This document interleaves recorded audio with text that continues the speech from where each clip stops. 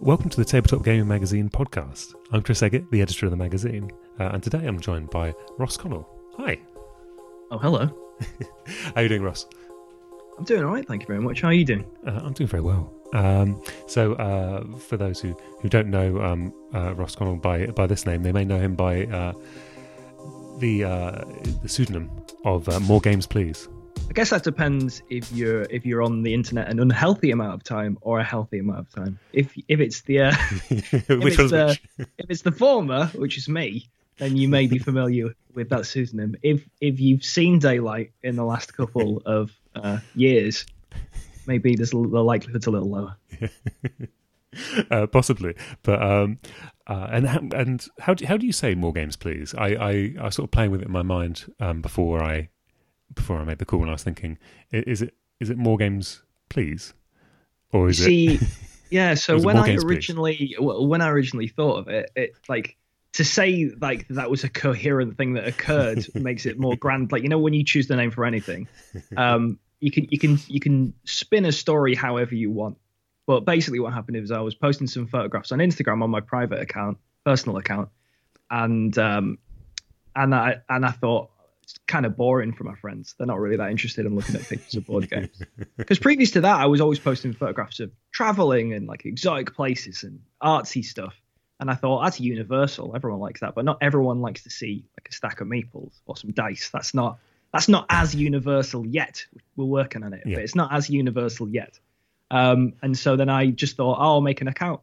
And at that point in time, my collection was exploding. I was just getting into the hobby, and I was going through that classic new person in the hobby on looking at board games all day, every day.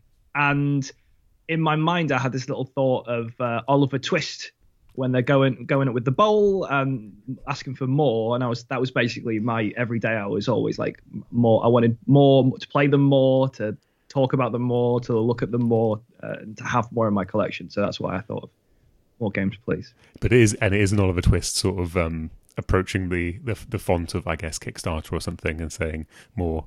And I guess that's where the idea stemmed from. But again, it's generous to kind of give it that kind of full breadth of it. It was just basically like, I need to handle More Games Please. It was probably, I spent about 1 second to 5 seconds thinking about it. It wasn't something that I spent a lot of time on. That was the first thought that came to my head. But sometimes first thoughts are the best thoughts.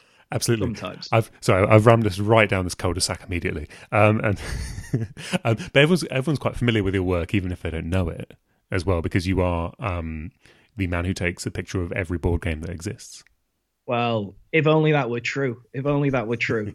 That wouldn't be great either, because I would be incredibly tired, and I'm already quite tired. Yes. But I have taken a photograph or two, let's say. Yeah, and that's probably the main line. I mean, people will have seen your pictures in the magazine. Almost guaranteed every issue there'll be something you've taken a picture of, I'm sure.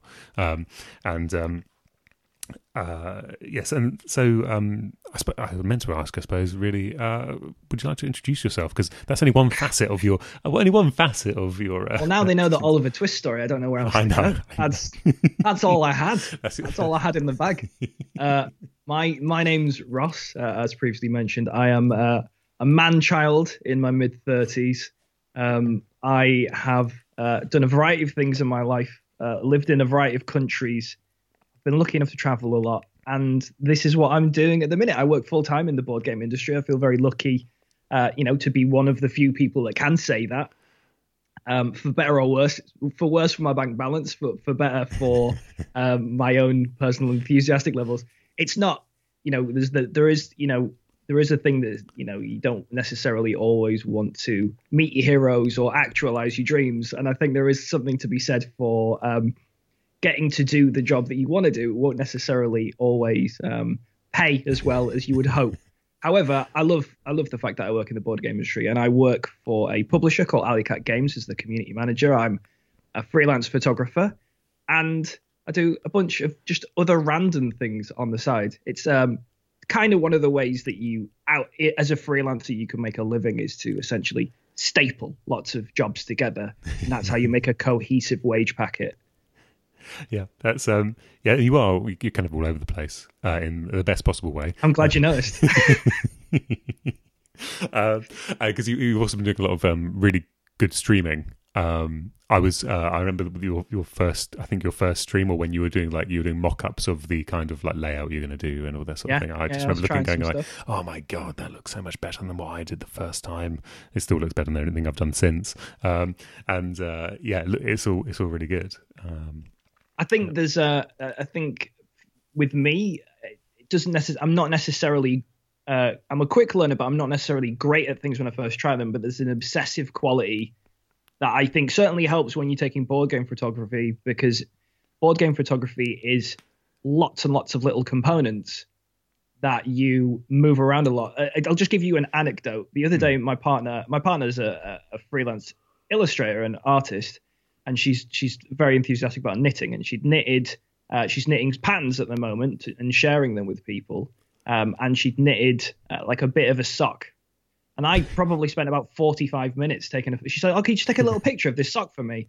And I think I probably took about 40. I was there like 45 minutes just moving little wool and moving little bits of thread and rotating it. And that's basically, I think, I'm not saying this is how you get good at anything, but this is how I've improved and how I've got good at, in my opinion, taking board game photos is that kind of like obsessive attention to detail.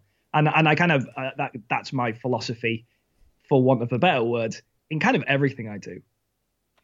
And not to give away your secrets, but would you give people any tips for sort of improving their Instagram feeds when it comes to their board game photography? Well, I'm happy to share what I know. I think not everyone.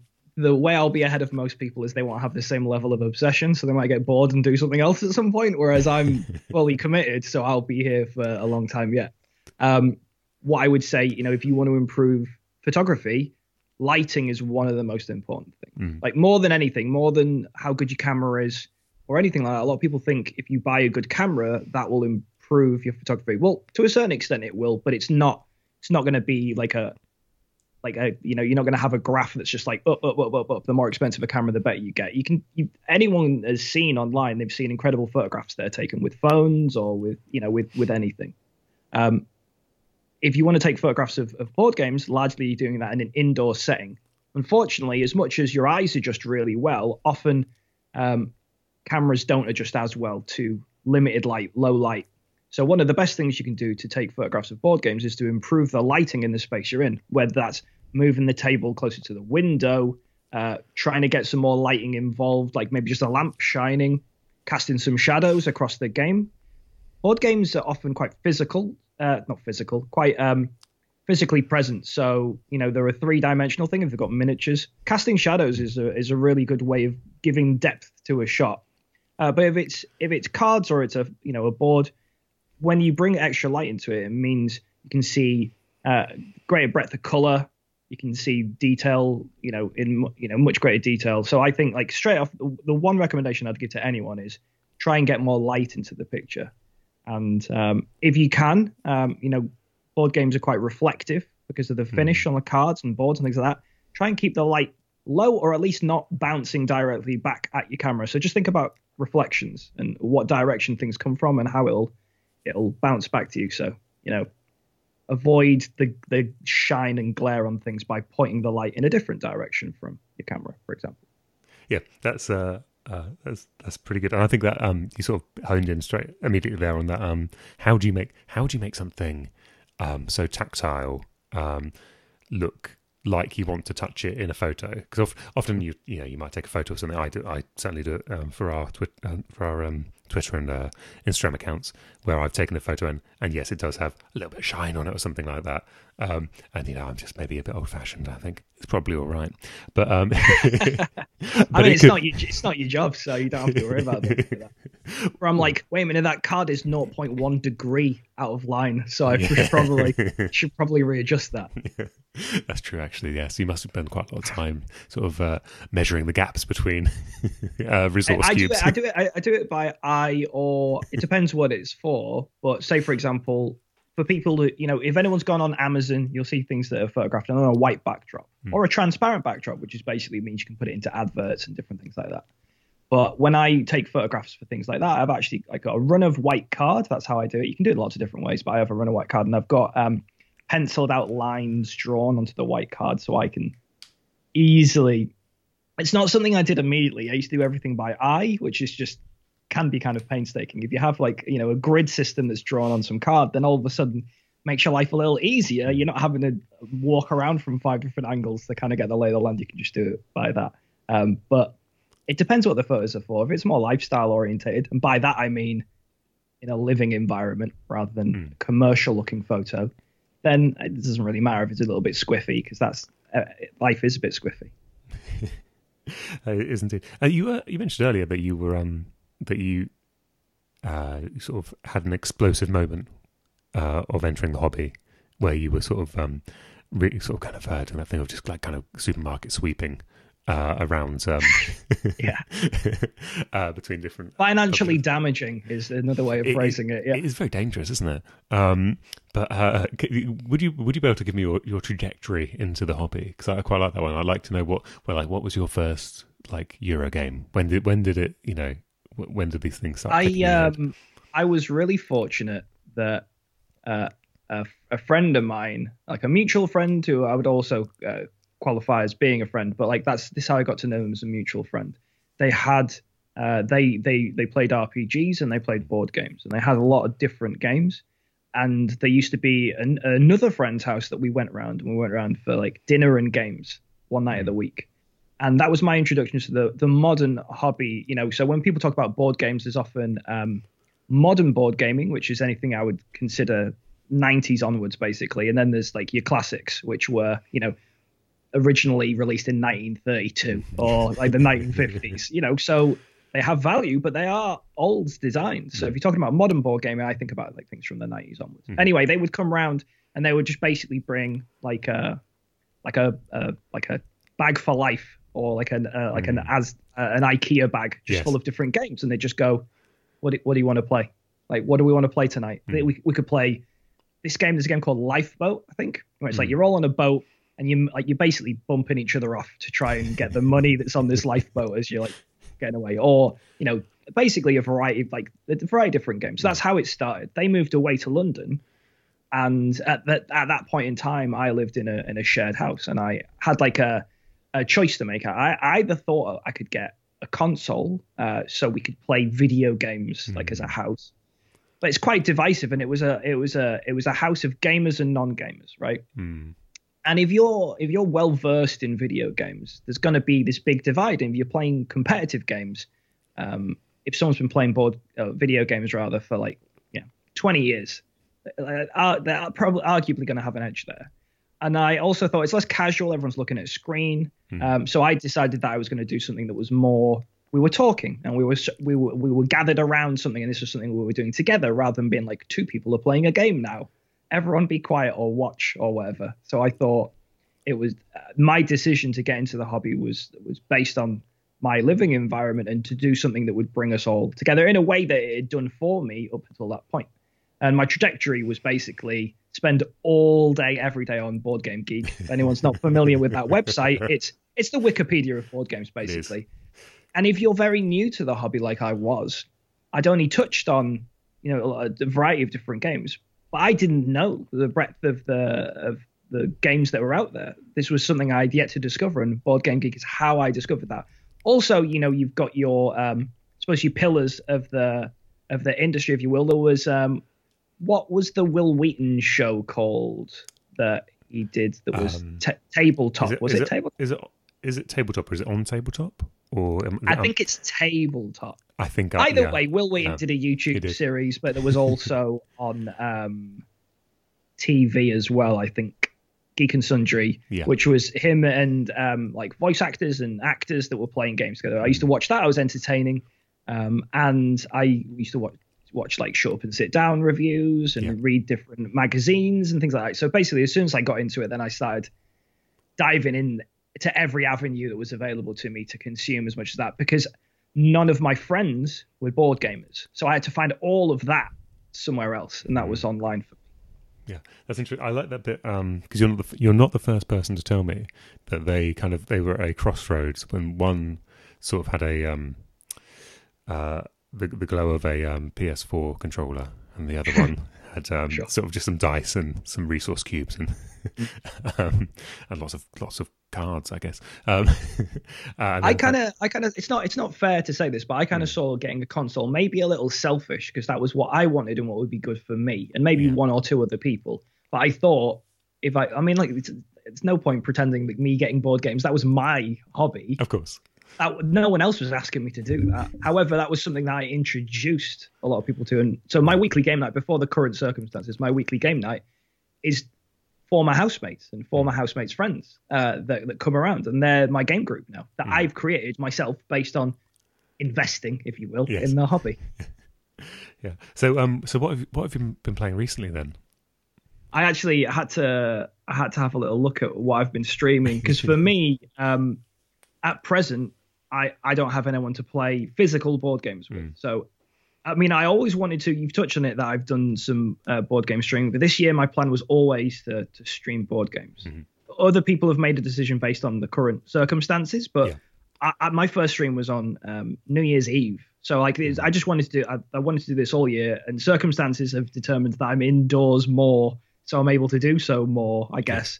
But I would have been doing this regardless. But one of the reasons why it's been so useful to me as a person is because I've still got to enjoy my own collection. It doesn't mean I enjoy it in a new way. It used to be that I'd be playing multiplayer games with people, and board games were a very communal thing. So now I'm exploring games that aren't necessarily communal. They're more puzzle orientated or solo orientated play. So I've played a lot of roll and writes. Roll and writes are fantastic if there's just one of you, because often the puzzle doesn't change much. But I'm just looking at what I've played recently. So I played Dice Settlers this week. Last week I played Kokoro, which is another roll and write game, which used to be called Avenue, got rethemed. Tiny Towns. You're going to say something? No, that wasn't. No, you carry on. I played Tiny Towns. I've played Trois Dice. Trois. What's Trois? Go on. Troyes. That's the yes. Okay, good. Okay, this is literally because I can see it behind you, right? Yeah. Okay. Oh, yeah. So, I will say that I've got a I reviewed it for this upcoming issue, which is on sale later in the month, and I've always bounced off really, really hard off roll and writes because they've always felt like a spreadsheet. It's like doing a VLOOKUP by longhand. That's like it's always felt like I'm doing work for someone or something. It doesn't feel like it's for me. But I will say that game is so good. It's absolutely incredible. I fell completely in love with it, and I've never felt that way about a. So that's interesting because for me, I thought it was okay, but it's definitely not in my top 5 or top 10. Oh, really? Really? I just thought so. I mean, different opinions. It could easily be which, or I've played more roll and writes than you. It's hard to know. I think I've probably played 30 or 40 roll and writes now, maybe even 50. And so for me, I thought it's got all of the foundations of a good game, and I enjoyed it. Nothing wrong with it, but it wasn't a game where I was like, oh, it's definitely one of my favorites. I just thought, that was good. Yeah, that was good. Oh, that's interesting. Yeah, so I really liked it because it had that. It felt very Euro, and also, I will also say, this came off the back of. So I sometimes think about like the way we play games ends up being like making a mixtape or something, in the sense of mixtapes. That's something I also used to do quite a lot. Yeah, I think that's an art that's been and gone, and also people can misinterpret when you give them a mixtape. Like it's a romantic gesture, and you're like, no, I just really like this music, and I think you should give it a try. But carry on. I think this is actually the perfect order of these songs. Thank you very much. It's nothing to. People don't necessarily notice that you've got to start off with a big tune, and then you've got to dial it down a little bit. Otherwise, you're going to lose momentum. You can't just keep building it up. You've got to start big and then. Anyway, mixtapes. Before we do the entire script to high fidelity. But I think so. I played. I'm going to call it Troyes Dice, but you're quite right. I mean, you're wrong, but call it whatever you want. I've never pronounced the game name correctly. I mean, I will also, anyone who's listening would be like, Ross didn't even pronounce it right. Get off your high horse, Ross. And that'd be accurate. Yeah, I don't even have a horse. So, That's why I'm so high up. Yes. I played it immediately after, or the evening after playing, the David Turtsey, Tekkenu game. Yeah, still haven't tried that. Looks interesting. It's great. It's a lot of front loading in terms of what you have to think about, but it has the central mechanic. David Turtsey right there. There's a lot of things you got to think about from the get go. Yeah, but then once you're past that point, it just it all falls away because you're only ever going to do one thing, so it's all going to be good.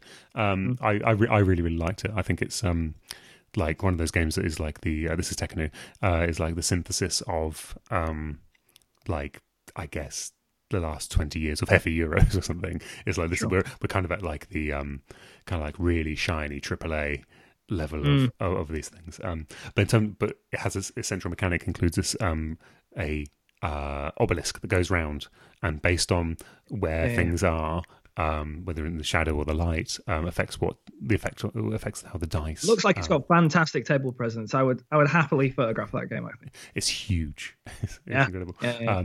And maybe unreasonably large board for what what it is. But yes, I felt that Troya's dice I feel it has a similar element to it of a thing that goes around that's going to affect the dice that you're playing with, and I think for me that maybe that tickles something in my brain of like, oh, I'm getting the same thrill of rolling some dice, putting them around a central point, and depending on where they are, what they're sort of presented against, determines kind of how you. It's a clever. For anyone who doesn't know what we're talking about, yes, we should do that, shouldn't we? No, it's just a clever system. Basically, in Troyes or Troyes dice, or however you want to pronounce it. Basically, it's got a circle of these little circular plinths, and they're split. And you play the game in morning and afternoon, and you have a series of these little tiles. I can't remember what they're called. I couldn't think that doesn't matter. They're like these little small circular trays, and that's when you put the dice on. I think they call them plazas. They are. So the plazas, you put these transparent dice on top of, and the color of the plaza gives you the color of what that dice is. It's really like a pleasing thing to see, because it means you have these translucent dice, or opaque dice, and you put them on top of that, and it might be yellow, it might be white, it might be red, but the dice, the die that you place on top of it determines the color. But each round, you turn this dial around, and it shifts where the morning and the afternoon is based on this circular game. And that's how you play it through 8 rounds. And it just shifts this little dial around like a turning clock. And there's something pleasing about that. I definitely agree. Like within that mechanic itself, that's pleasing. It feels like there's often when you play games, there's rounds, but in your mind, you can't really tell the difference between them. When it's physically shifting through the game state, you can follow. Oh, we're halfway through the game because it's halfway round with 3/4 of the way, because it's 3/4 of the way around. So I think there's some extra level of thematic connection, even it doesn't really make sense if you think about it. Like there's an extra level of connection. Like why would the sun hit the same town in different places depending on the different day? It doesn't make any sense, but it brings you in. But the thing I really liked about it is there's a black dice as well, which will it will flip the plaza to the other color, so you get a randomness as well when you're going round, and like you might start to consider whether you've got a chance of getting the kind of color you like for the price you like, because they're also priced in a sort of marketing way as you go. But that black dice, after the third round, starts destroying things on your sheet. And so you really need to decide what you're going to protect, because there is a mechanism for protecting different columns on your player sheet. You need to decide what you're going to protect pretty early, or whether you're just going to risk it all. And so one of the things that's interesting, I think, about roll and write games is when you play roll and write games with other people, in isolation, it can feel a little bit like you're working on a spreadsheet. But for example, I choose often to stream puzzle orientated games, because then you're collaborating on a spreadsheet and you're working together going, oh, would it be better to place such and such a thing here or such and such thing there? And part of how I stream and the kind of streamer I am is conversational. It's like you're looking over my shoulder and we're talking about, well, what should we do there? So everything becomes semi cooperative, basically. Mm-hmm. And I think that's maybe why I've enjoyed it as much as I have. And maybe I wouldn't see these games in the same way if I played them in complete isolation. Mm-hmm. But it's a different feeling when you're playing these games and you're basically saying, oh, I think this would be the right choice, but I'm not 100%. And people will say, maybe you could do that. Or have you thought about this? Mm-hmm. And that often they're a lot smarter than I am. And that helps me play a better game. One of my first testing streams for the magazine, which I did on my personal account, just to make sure things were working. I was playing along with some friends. I think we were doing Seventh Continent, sure. And that's a great one for what should we do, guys? Are we going to try and climb this and fall off, or are we are we going to swim past the sharks? or whatever it is. But yeah, I stream that, and there's in the, it's not really a big spoiler, on the very start of the game there's a body. And you're like, should we check the body or not check the body? And I'm not going to tell you what happens if you do either, but that's a decision where you can kind of be like, is this a trap? There's a body on the floor. What does this mean? And then people have differing opinions. Sometimes it might be that they're not really trying to help you. They're just trying to see what will happen if you do a thing. But they just want to watch the stream burn. Yeah. So, I mean, I think this. Do you think this form of streaming has sort of become, well, first of all, it's become quite normal for people in lockdown, but do you think I think it's quite useful for people as well? There's a lot of people. I say there's a lot. There's a number of people who watch me. I'm not like a Twitch streamer with millions of followers or millions of viewers, but I can't view it like that. However, the people that do watch have said, and I also feel personally, that it feels like the board game community for me on Twitch actually feels like a community. Doesn't feel like a fractured group of people individually sat at home watching a thing in silence. It feels like a community of people who are discussing things, that are taking part in something in some way. And I know a lot of people, I get the same people watching. I stream Mondays and Wednesdays. I get the same people watching every week. People have been watching me for months. We're talking thousands of hours they've spent in my company and I in theirs. And that's like sitting around a game table with people. And I think in a time where people are isolated and not necessarily in an environment where they have the social outlet that they would hope for, I think that it's I don't think I would say mimicked, but it certainly gives the feeling of being in a social setting, even when you're at home on your own. It's the next best thing, isn't it?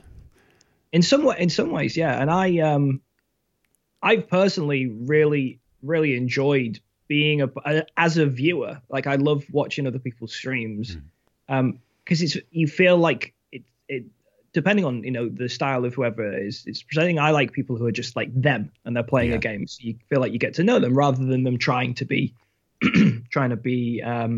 a presenter. I prefer people who are just a version of themselves, which I guess people always are, but less slick.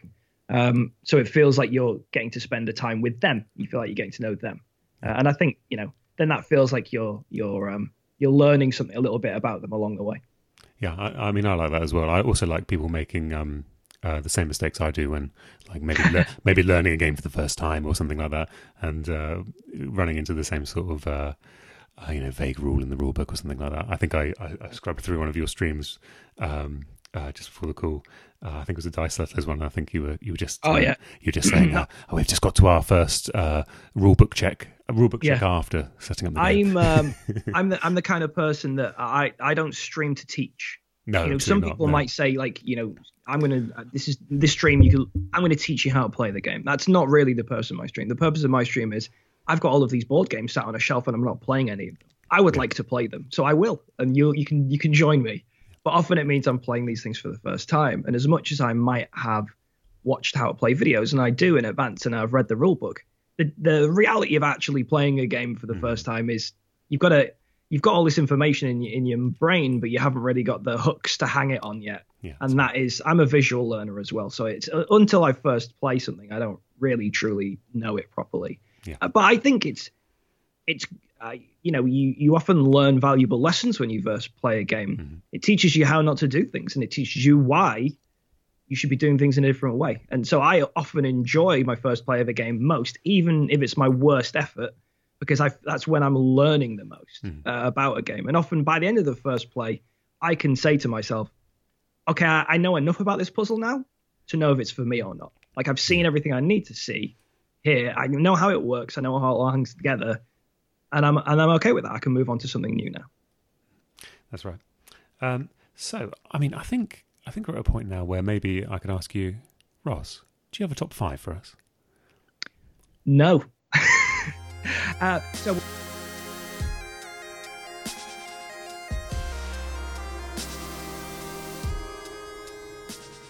In need of the perfect gaming gift this year? Then look no further. Visit www.tabletopgaming.co.uk for magazine subscriptions and gaming gifts.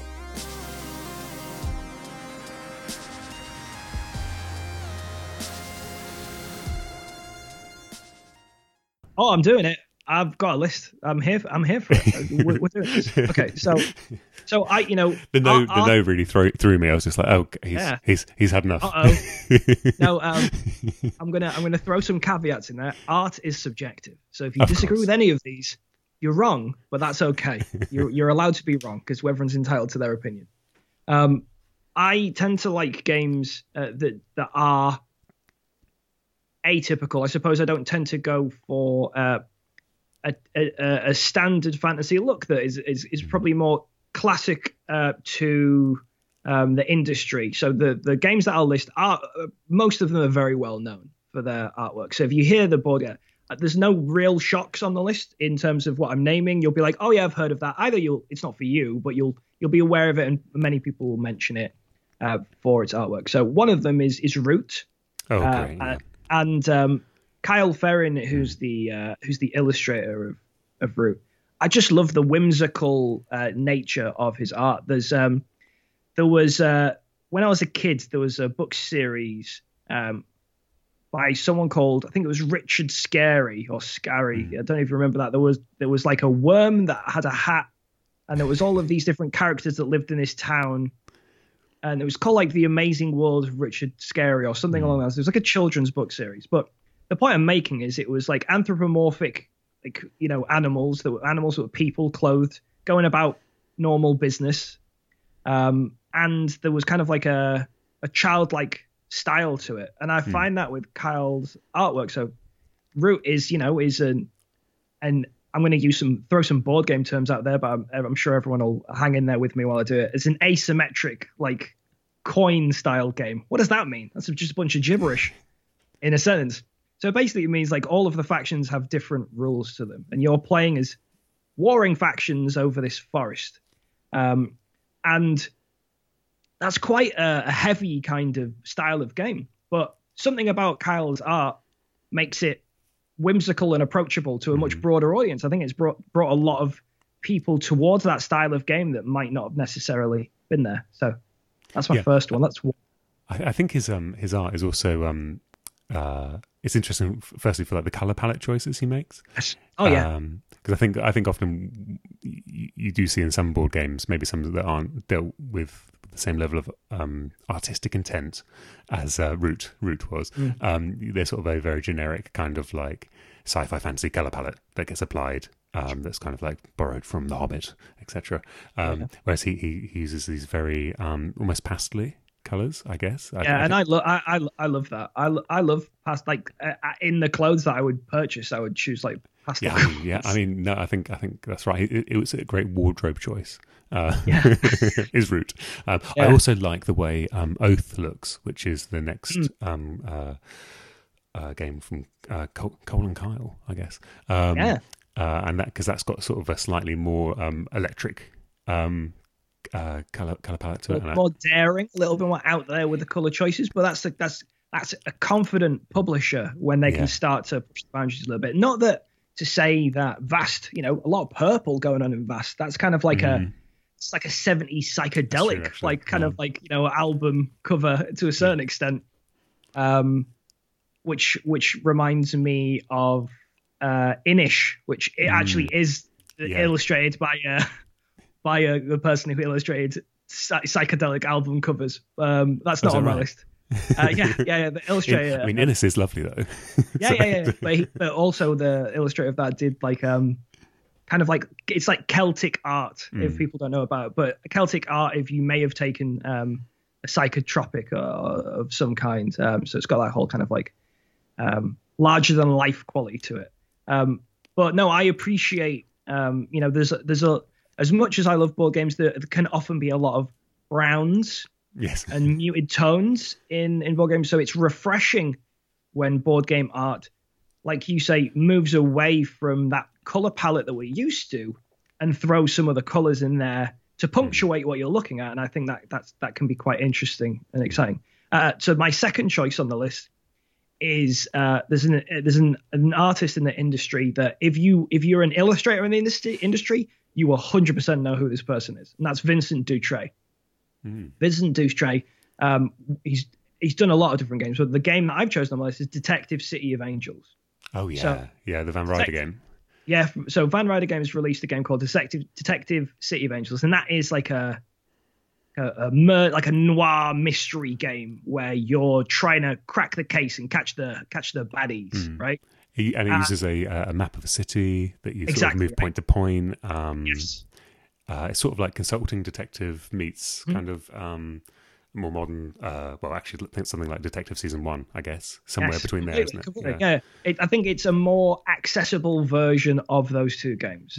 The stories are shorter, so the Detective Portal Games version that you're going to be sitting down for hours solving these cases, whereas in Detective City of Angels, the cases are about an hour. There are like shorter cases. The way it works is it has like a multiplayer aspect to it. So one of you is known as the Chisel, and they're the person that has this information, and they can choose to mislead people, red herrings, the stuff like that.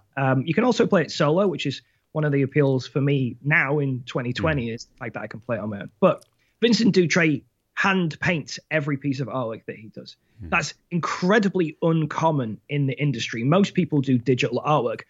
Why wouldn't you? It's a lot easier to change and adjust. Someone can go, can that be red? Or can that person have a larger nose? Or whatever, change they might have. I don't know why, if someone who was creating a board game demanded everyone had bigger noses, but it could happen.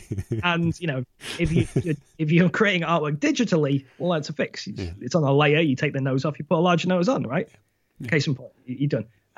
But Vincent, he paints all of the artwork. So any game that you've seen, like Robinson Crusoe, Museum, Detective City of Angels, he did the new version of Jaipur. He's worked on lots and lots of different games. And he hand paints all of it, which is incredible. It's incredible because how long does it take to actually paint things?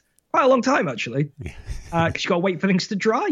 You don't have to do that when it's digital art. It's things you don't think about. Someone draws some physical art, they can start drawing 5 different pictures. If you're painting something on an easel, you've got to wait for that to actually dry and then paint new layers on top of it. Anyway, his style is fantastic. It's a realistic kind of style, but you'll if you own any of his games and you look at them, you can see his signature style throughout. And I think he's an incredible artist, and I think he massively elevates whatever he lends his hand to. So that's my second on the list. Another thing to mention with Detective City of Angels, that map, the LA map that's in it, is based on what LA looked like at that time. Oh, wow. So there's an attention to detail there, which I really appreciate. Another game that I own that Vincent did the artwork for, Museum, that's about being a museum curator. It's got hundreds of cards in it. They're all individual painted illustrations of different museum pieces that you would find, whether that is kind of like slightly fantasy oriented ones that aren't quite realistic, or actual real things, and that's again like every card in that game is a piece of art. Like it's actually a piece of art. Someone's painted that. Anyway, so that's an example of my second game on the list. My third game on the list, because I thought I should throw in some small box and some larger box games to try and kind of something for everyone. There's a little game that's lesser known called Herbaceous, which is by Pencil First Games. It's a little, very simple card game. It's Steve Finn was the designer. So if you ever played Biblios, or if you're aware of Biblios, He was the designer of that. It has a similar mechanic. Basically, I'll give you this is easy enough to explain that I can. Basically, the way the game works is you've got a private garden. You're growing and planting herbs. That's what the game is. That's what it's all about. So there's a public garden in the middle, and you got a private garden. Each turn, you'll draw a card, and you'll decide, am I going to put it in the shed space in the middle, or am I going to put it in my own private garden? And if you do one, then you have to do the other with the second card. And you do that back and forth. And after a certain amount of time, you'll decide to pot herbs that you've collected, either pairs or all different or all the same, etc., into your own little herb pots in front of you. But you can only pot in them once. So there's like a push your luck element of how long do I leave all of these fabulous cards in the middle that other people can take away from me before I decide to start potting things. And there's a fixed amount of each different kind of card. So the longer you leave it, maybe you'll never get all the ones that you need, etc., etc. The reason why I like that's got illustration by Beth Sobel, who's a really nice illustrator that I enjoy a lot. And it is, each of the herbs are illustrated on the cards, and they look like the real herbs, but they've also got these beautiful backdrop of color to them. Like lavender's got this really nice purple, saffron's got all these yellows in it. Like all of it is very larger than life. It's still a realistic depiction of the herb itself. They are they look just like the herbs. However, it's got this beautiful palette of colors that goes with it, which just makes it very pleasing. And also teaches me about herbs. Yeah. Can I just say, I mean, everyone who listens to this podcast is very familiar with this, but I love gardening games. I think because they just give people, and as in designers and artists, the opportunity to, first of all, basically create a abstract game that everyone's going to enjoy, because everyone gets the concepts of gardening quite quickly, which is nice. And then also artists get the chance to just go wild with the design. And there's, we talked about, medieval colour palettes a moment ago, and we don't have to worry about that here. There might be a bit of mud about, but there might be a bit of mud about. Yeah, but it's very rare to have a gardening game that isn't beautiful, in some way. I would love it if there were more gardening games. Just going to throw it out there, more games that were based around nature over combat. If we're warring over who can plant the best hyacinth or something, that I like that. There's something about that. It's harder to feel hard done by if someone's grown a better chrysanthemum than you. They're kind of like, their rose bed's better than mine. I can't get too angry about it. This is a little subset of game design that I like, which is any game you play where at the end of the game, it doesn't matter if you've won or lost, because you look down, you've made something pretty or appealing to yourself, or something that's yours in some way. There's more flowers in the world now. Brilliant. Okay, I lost by 14 points, whatever. Who was counting the points? I was getting the most flowers that I wanted. I like the red ones. I mean, Arboretum's a good example of that, which is a great game to go play, but it's also kind of painful in a lot of ways because the choices become increasingly really difficult. And that you have to be pleased with the Arboretum you've made at the end, because you've probably been completely destroyed. So you just have to be okay with whatever you've made. Yes. Yes, the award for most brutal gardening game is that one is really brutal. I love it. I absolutely love it. But that is a real stone cold killer of a card game right there. Number 4 on my list is I thought, why don't I throw in a new one? So I've thrown in a new one into the list. Veiled Fate, which has very recently been on Kickstarter, which is a very high concept, high production value, essentially like a social deduction game, but they've thrown everything at it. It's got a lot of table presence. It's got really beautiful artwork by a chap called Harry Conway, who's not really illustrated any board games before. It's by IV Games, it's a publisher. If you've not looked at it, check it out. Give it a Google, Veiled Fate. And that, again, has, very unique style to the artwork, modern kind of graphic style. It's hard to explain without you actually seeing it. That's one of the problems when you talk about artwork. You're like, oh, it looks like this, this, and this, and people go, I don't know what that means. I'll have to see. Anyway, it's got a very unique colors, and it's got a very unique art style to it. It doesn't look like your typical board game. And again, that's something that always appeals to me when I look at something and go, this looks new. It may not necessarily look new in terms of what art is being created in the wider world, But when that bleeds through into the board game industry, it can elevate the industry by us moving away through the norms and what we're used to seeing a board game look like, and invite into the picture different ways of doing things, which can really shake up how games look in the industry.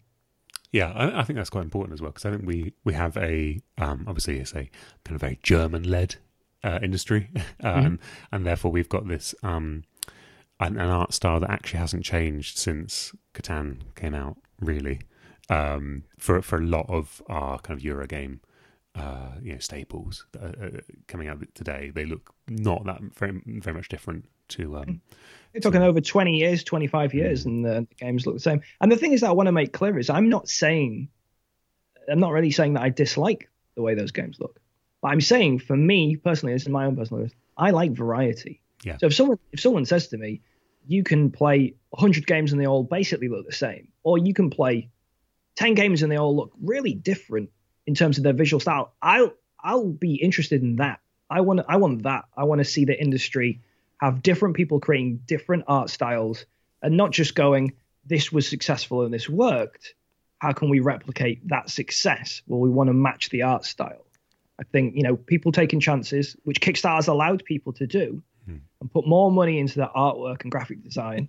I think Kickstarter's completely shook up the industry and how things get done, because first impressions are so important. Excellent. Yeah, I absolutely agree. And to be clear, I don't have a problem with those big, very lawyerish, just politically. Disclaimer. Okay. If you want to send me a game, I ran for people who don't know, another thing that I did, because I'm an obsessive type, is I ran a website where I interviewed board game illustrators for years, and I never had articles with like, these are my least favorite games, these are the ugliest games, because who's benefiting from that? It's very easy to look down your nose at something. For me, I'd rather elevate what you like, and find common ground with people rather than tell them what not to like. I think that's absolutely lazy to a certain extent. Yeah. And lots of people would argue, well, I really like the way that looks, and fair play to them. Yeah, there's a place for it anyway. It does also help, when you're if we were in board game cafes at this time, that when the game comes out and it's got sort of maybe just a picture of rural Tuscany, and you're like, okay, I know where we are now. We're going to be trading barrels of something. It's got a sheep on the cover. Yeah, absolutely, and a stern-faced man. Well, you know where you're at. Yeah, absolutely, you know where you're at. Yes, absolutely.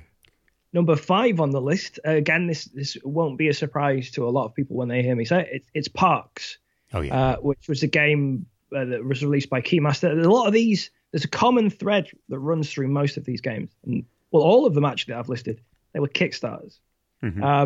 Root was a Kickstarter game. Detective City of Angels, Kickstarter. Herbaceous, Beth Sobel originally created the artwork in her own time as a reskin of Bonanza. She just created herb artwork that for fun, and just put it on Board Game Geek as like, here's a little like side project I've done. And Pencil First Games saw that artwork and went, we've got a game we think that'd be great for. Veiled Fate is a very recent Kickstarter. 15 Parks was a Kickstarter that was recent as well. Well, the reason why I like Parks, when I did my most recent board game, every year I do like which game had the best art of the year, and Parks was in the top 5. And people were saying, well, they didn't know to vote for it or not, because you might not be aware of this, the artwork wasn't created for the game. At least not all of it. The card art is part of something called the 59 Parks Project, and that is a series of illustrations about the different parks, national parks in the United States. And that was a crowd-funded series that was done over a number of years, where they would commission different artists to do posters for these different national parks around America, and then sell those posters, and then they would crowdfund the next one. So the 59 Parks Project, Keymaster Games, which were ran by graphic designers and people who are very design and visual orientated, they've seen this project and gone, this would work perfectly in a game that we've got in mind. And the artwork is fantastic. And, it's artwork that was posters beforehand. So it's something you're going to enjoy looking at. If it can be a poster on a wall, then it can certainly, look great on a card. Yeah, and for people who want a little bit more Parks chat, they should first of all check out anything you've written about it, but they should also pop onto our YouTube channel to have a look at the video. Great segue. I know. Oh, now we're podcasting because we're talking about segues. There we go. We've made it. Very kindly, the fine folks at Keymaster Games put together a video for our small virtual live event in lieu of our live show. Physical and digital. Let's go with that rather than just say the word live more times. The live one instead of the live one. I know, it's terrible, isn't it? Following us. They did very kindly put us together a video called "How to Art Like Parks," in which they sort of meander through and have a nice chat about the art in the game. And yeah, I think that's a very good addition to the list. And that's vibes. That's. I mean, I could go on, but I'm not gonna. Yeah. There you go. There's 5. There's 5. And what I like about them, they're all very different as well visually. Like there, you've got Root, which is a whimsical, anthropomorphic, kind of childlike. You've got Detective, City of Angels, which is hand painted, but kind of quite realistic, but noirish, like this kind of 40s vibe. You've got Herbaceous, which is these herbs that also have these beautiful colors. Pastel shades go with it. Veiled Fate, which is very modern, graphic-y looking. And then same with Parks, is very modern, graphic-y looking, but also kind of like looks like these 60s and 70s Parks posters that you used to get. And if I can add a 6th to the list, and one that sits and one that sits. I guess so, but I'll choose to veto it. It's my list. Yeah, absolutely, so yeah. Putting numbers onto my list. Yeah, I'm trying to staple it on the end. Show. But it is right behind you, and it's the second edition of The King is Dead.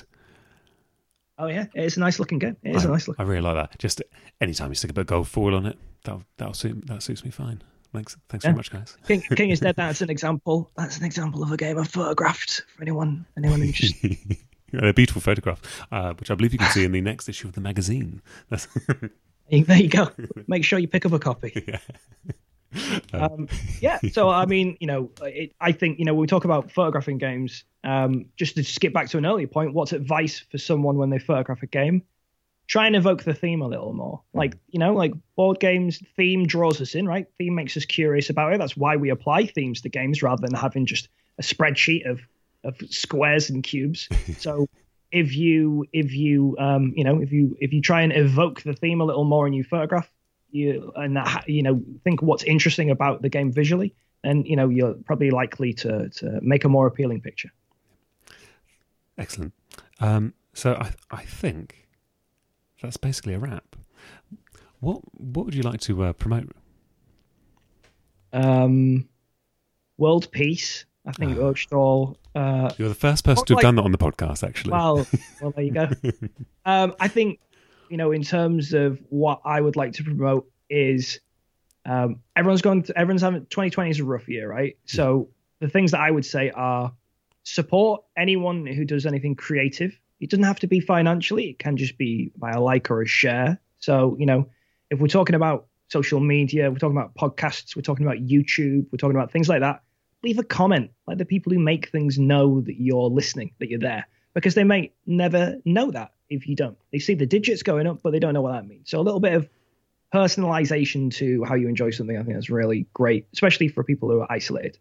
If you are able to shop local, don't try and get things as cheap as you can. Try and support your local community. So what am I looking to promote? Things that promote community. From my own perspective, what else can I promote if I want to sell myself? Currently, I'm been streaming on Twitch. I've been streaming on Twitch all year. That's a community in itself, and I think it will benefit from more people taking an interest in it. And so if you wanted to check out my Mondays and Wednesdays, 7 p.m. UK time stream, that is twitch.tv/More Games PLS, More Games Plus. Someone stole the please. So, what can you do?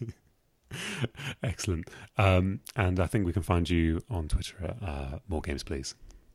More Games PLS. Again, someone took away from me. Instagram's please. My website's moregamesplease.com if you're so inclined.